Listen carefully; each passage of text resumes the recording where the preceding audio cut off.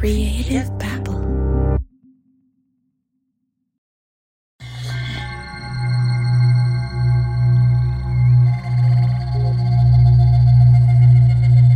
So Javier, tell me about the phone call you just got.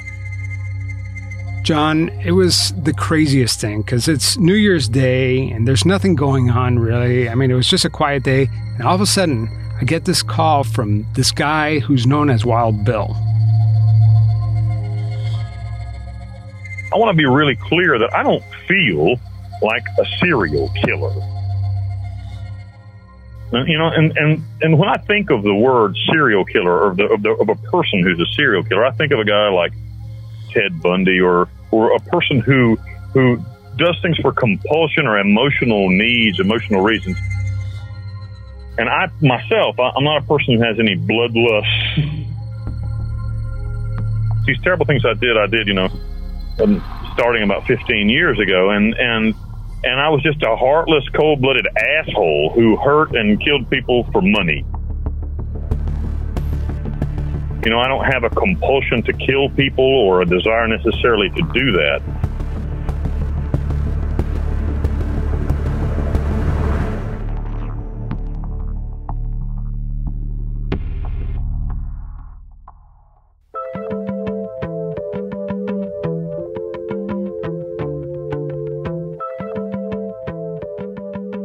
From the creators of Twisted and Pretend podcast, this is Criminal Conduct Season 3, An American Serial Killer in Paradise. You're not a bad man, you're not a bad man, I'm not a bad woman.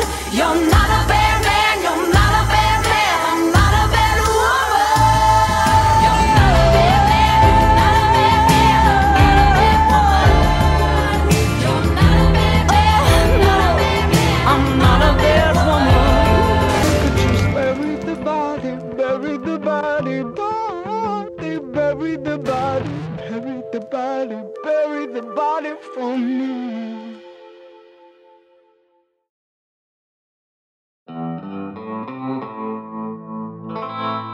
We're going to take you back to New Mexico, where this story all begins. Yeah, at the beginning of the show, you heard from Wild Bill. But before we go into Wild Bill's story, it's probably important that we back up a little bit and go back to the early 2000s. I'm going to tell you the story of Sharon McConnell Dickerson and her friend, Bo Eisler. Before Sharon met Bo, she had developed an aggressive autoimmune disease that caused her to start losing her vision. She still had some eyesight, but at some point she just had to quit her job and just leave her old life behind. She underwent numerous surgeries to try to save her vision, but eventually most of it just faded away. Before Sharon completely lost her eyesight, she decided to move to the desert in Santa Fe, New Mexico. On the license plates in New Mexico, they read the Land of Enchantment, and that's one of the reasons why Sharon decided to move there. And then after she moved there, she ended up meeting her friend, Bo Eisler.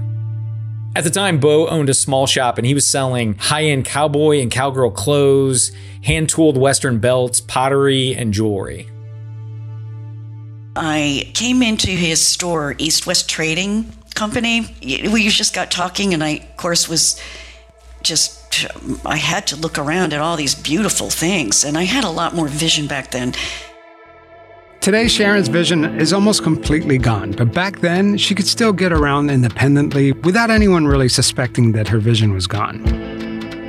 When I met him, I did not walk with the use of a cane or a guide dog. Although my vision was impaired, I couldn't drive or anything like that. So I was able to look around at all these beautiful things, and I found a pair of ruby-colored, patent leather, vintage boots that just were the coolest boots ever. You know, I've had those there for so long, he said, but nobody's had this small enough feet to fit in those. And I said, well, you know, they look about my size. We did go out on a date and then other dates, and had a romantic relationship for a number of months that ended abruptly with me jumping from his moving car, if that tells you anything. we were on our way, I'll never forget, it was New Year's Day, and we were on our way to a brunch at friends of his, and he said something that just cut me right to the core. I said, "Stop the car, I'm getting out." And he was like, "But you won't be able to find your way home because you can't see too good." And it just freaked me out. So I ran all the way home screaming. I remember it was awful. It just hurt me so bad. And yeah, so that's how it ended. Months went by where, I never heard from him. And then I got a call from him just out of the blue. He called me and admitted that he felt he was, in love with me and that he really wanted to try again to, approach a relationship and that he felt like he could handle, my disability. I told him that what he said was had hurt me so deep to the core that I could not enter that type of relationship again with him, but that I felt I could be a good friend and that perhaps we were always meant to be good friends because we had so much in common and of interest and like doing a lot of the same things. This doesn't sound like the greatest start to a relationship. Yeah, it was pretty rough, but it wasn't over because from that moment, Bo and Sharon, they became like brothers and sisters. Sharon eventually moved to Mississippi and got married to her husband David, and Bo left New Mexico to start a new life in Central America. And they went their separate ways, but they weren't really ever apart. Bo had become just disenchanted, I think, with Santa Fe. He really wanted to meet a special lady, special someone to have in his life. He wanted to go to a place that was slower, quiet, a place where he could just be, have a lot of privacy. He was a very private person.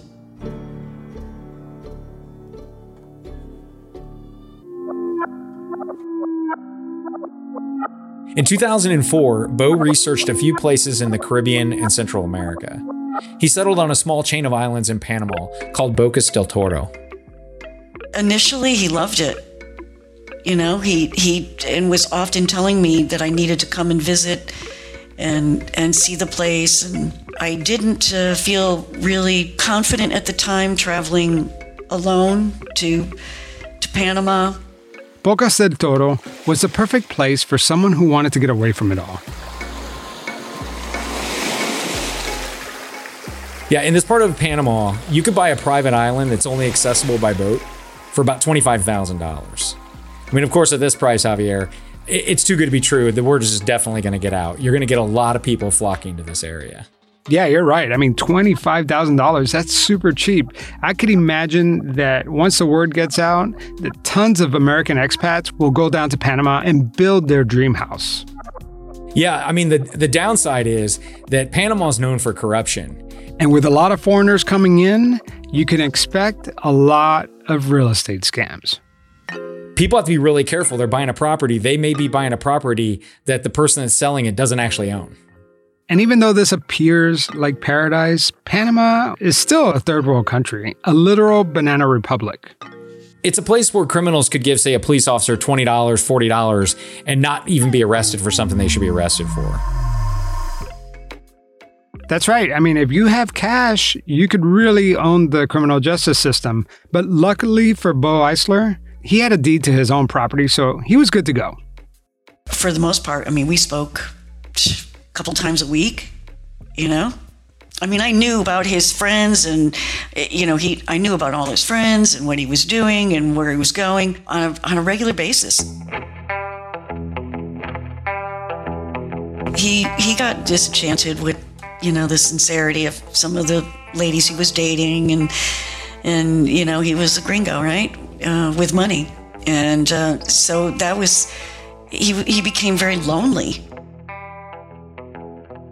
So Bo Eisler put his house on the market, and eventually a man going by the name of Wild Bill and his partner Jane were interested in buying the property. The deal between Bo and Wild Bill was on, and then it was off, and then it was back on again. But finally, Wild Bill and Jane agreed to purchase a property for $400,000.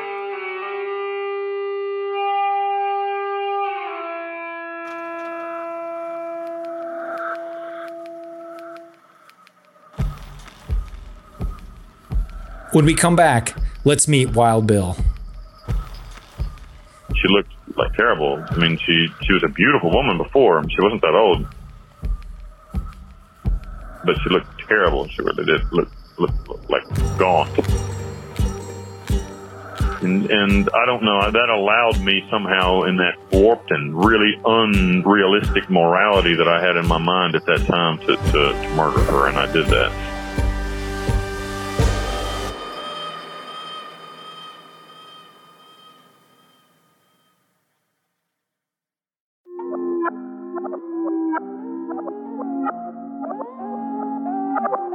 Javier, just kind of describe Wild Bill Cortez. Well, I think the first thing we need to do is talk about where Wild Bill lives. He, too, lives in Panama in the province of Bocas del Toro. He's an American expat, but this guy is larger than life. He's huge. He's 6 foot tall, 250 pounds. The guy looks like he's on steroids.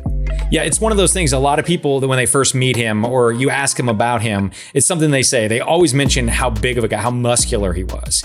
And he was boisterous. He's kind of obnoxious and the life of the party, I would say.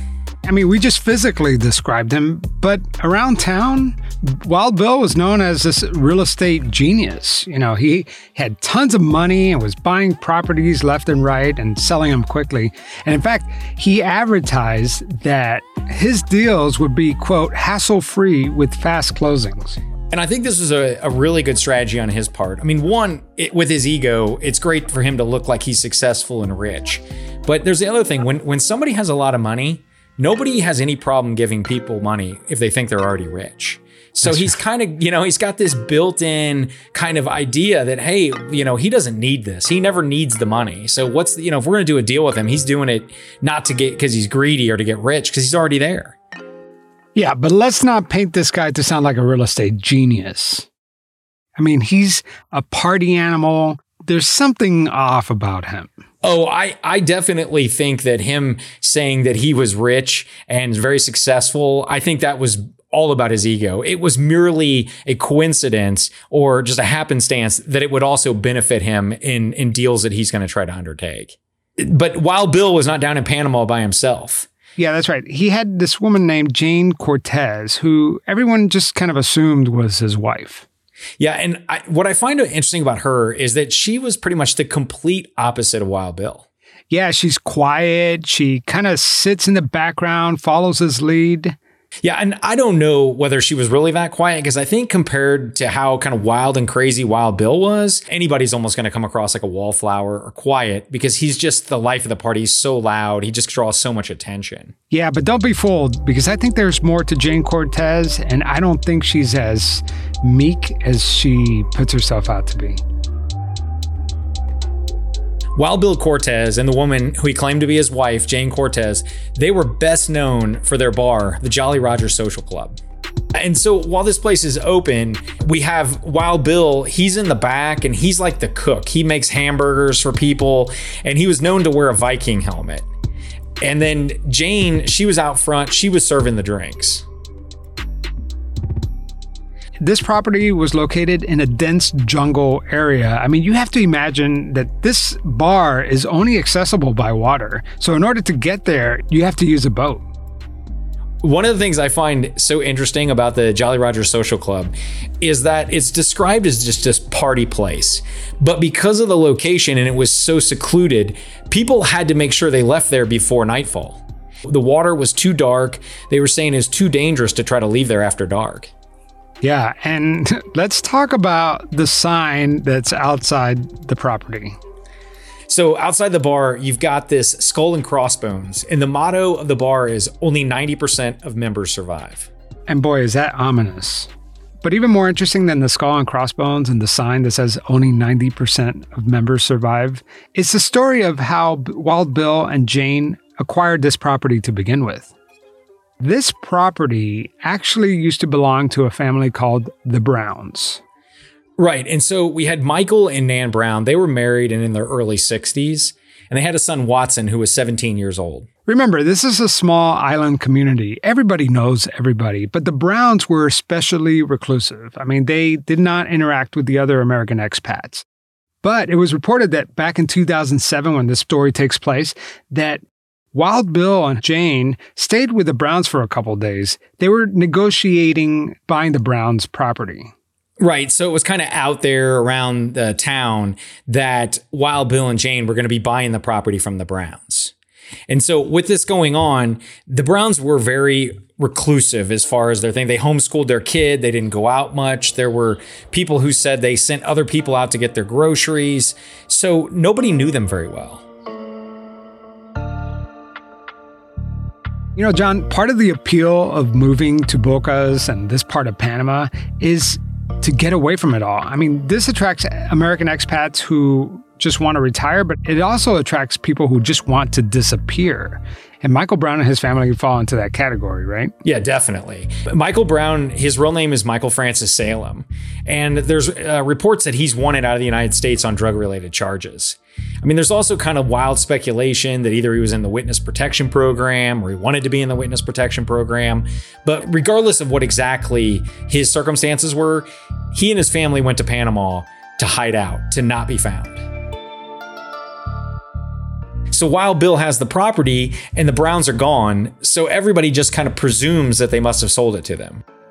Yeah, this family wanted to disappear, which is kind of strange because they ended up disappearing, but somehow Wild Bill got a hold of their deed and is now the rightful owner, and that's where he decides to build the Jolly Roger Social Club.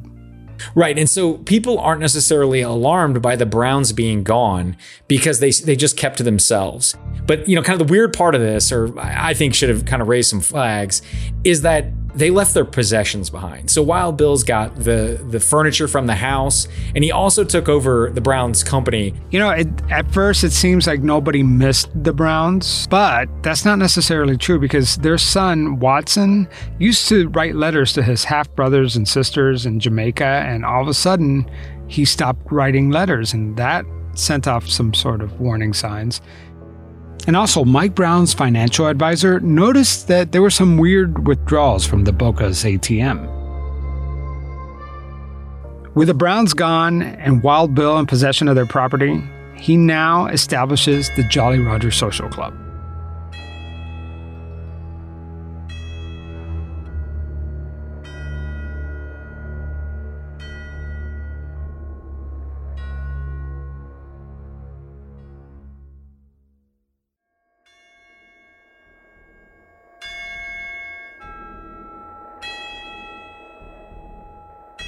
So remember Bo Eisler, Sharon McConnell Dickerson's friend? Well, he was looking to sell his property in Bocas del Toro and return back to the mainland.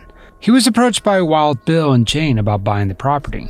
The night before, I think it was, that they would sign the papers, he called and was very upset and said, well, this couple approached me to buy the house, and I get a call from this guy tonight saying that they're going to get a divorce and that the deal's off.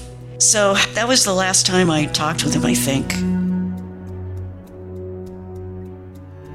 For me, is I know that my friend disappeared. I didn't know it at that time, but I just felt like he was so upset about, you know, what had happened, that he needed space. I respected Bo's silence, times where I may not have heard from him, but it wouldn't be long that he would call me and tell me what he was up to or where he went or, you know, this kind of thing. But this time, I didn't hear from him again.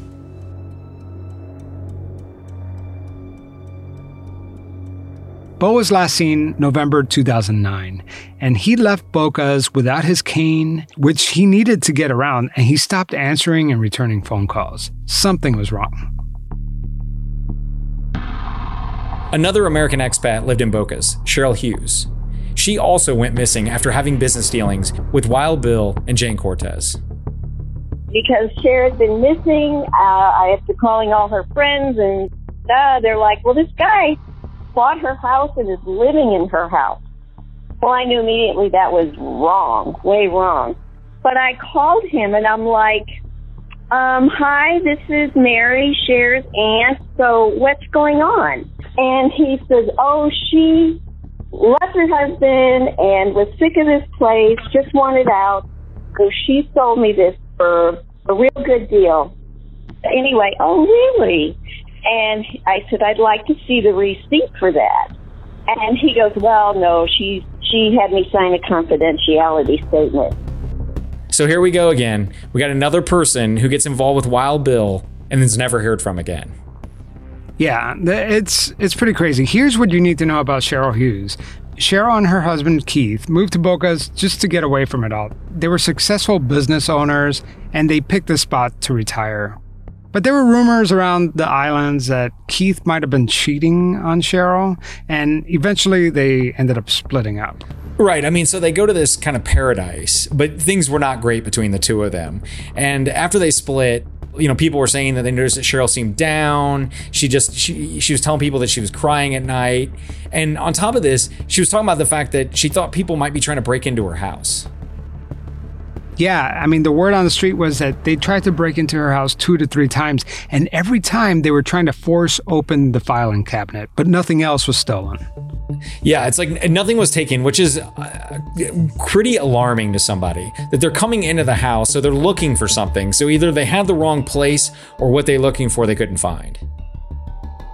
I mean, Cheryl was down, but, you know, she was also out, she's partying, she's trying to have fun, she's trying to pick herself up. And one of the places that she would frequent was the Jolly Roger Social Club. And that's where she met Wild Bill Cortez and Jane. And there were rumors that maybe she was going to end up selling her place to Wild Bill and Jane. One day, it was reported that Cheryl got on a boat with Wild Bill, and that was the last time anyone had seen Cheryl. Yeah, and unlike the Browns, who kept to themselves and not a lot of people knew, Cheryl Hughes was personable, likable. Everybody wanted to be around her. Everybody liked her. So when she ended up going missing, that got a lot of people's attention. And so now you got her friends going and they're looking for her. And they go to her property. And who do they find at her property? But Wild Bill and Jane Cortez. Jane, Wild Bill's partner, was standing on the property and she said, "You are not allowed to step foot on this property because this doesn't belong to Cheryl anymore."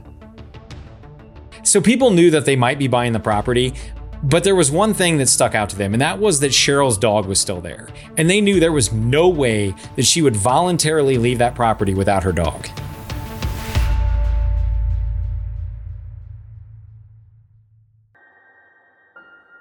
Wild Bill holds the deeds to Cheryl Hughes, Bo Eisler, and the Browns properties. And in Panama, where justice takes a backseat to bribery, that means ownership.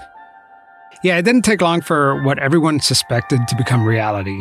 People started talking around town, and eventually the Panamanian authorities started searching Wild Bill's property.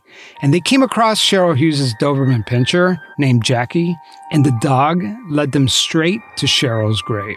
And that's not it, though, because nearby there were several other what appeared to be makeshift graves.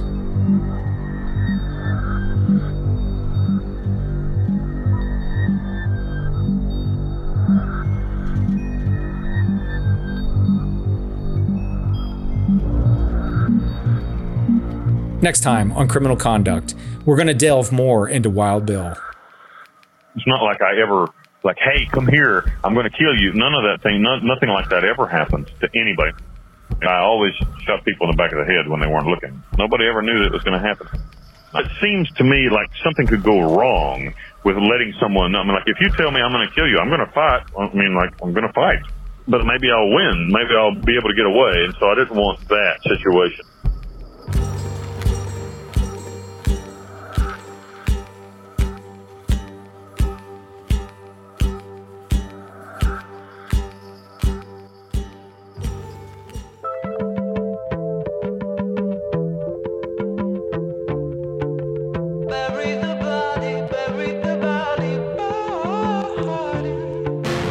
A special thanks to our executive producer, AdvertiseCast, and to Ruby Rose Fox for allowing us to use her song, Bury the Body, during our intro. Her music is available anywhere you can purchase music. If you enjoy the podcast, find us on social media at Criminal Con. And please leave us a review on your podcast platform of choice. You're not a bad man, you're not. And make sure to listen to our other shows. John Taylor hosts the Twisted podcast, and I, Javier Leiva, host the Pretend podcast. We'll be back with a brand new episode next week on Criminal Conduct. Don't you make a fool of me eventually.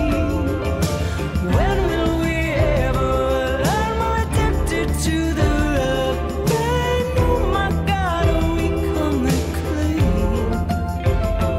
We could just bury the body, bury the body, body. Oh, love me or leave me, let me be lonely. I'd rather be lonely than happy with somebody. Creative Babble.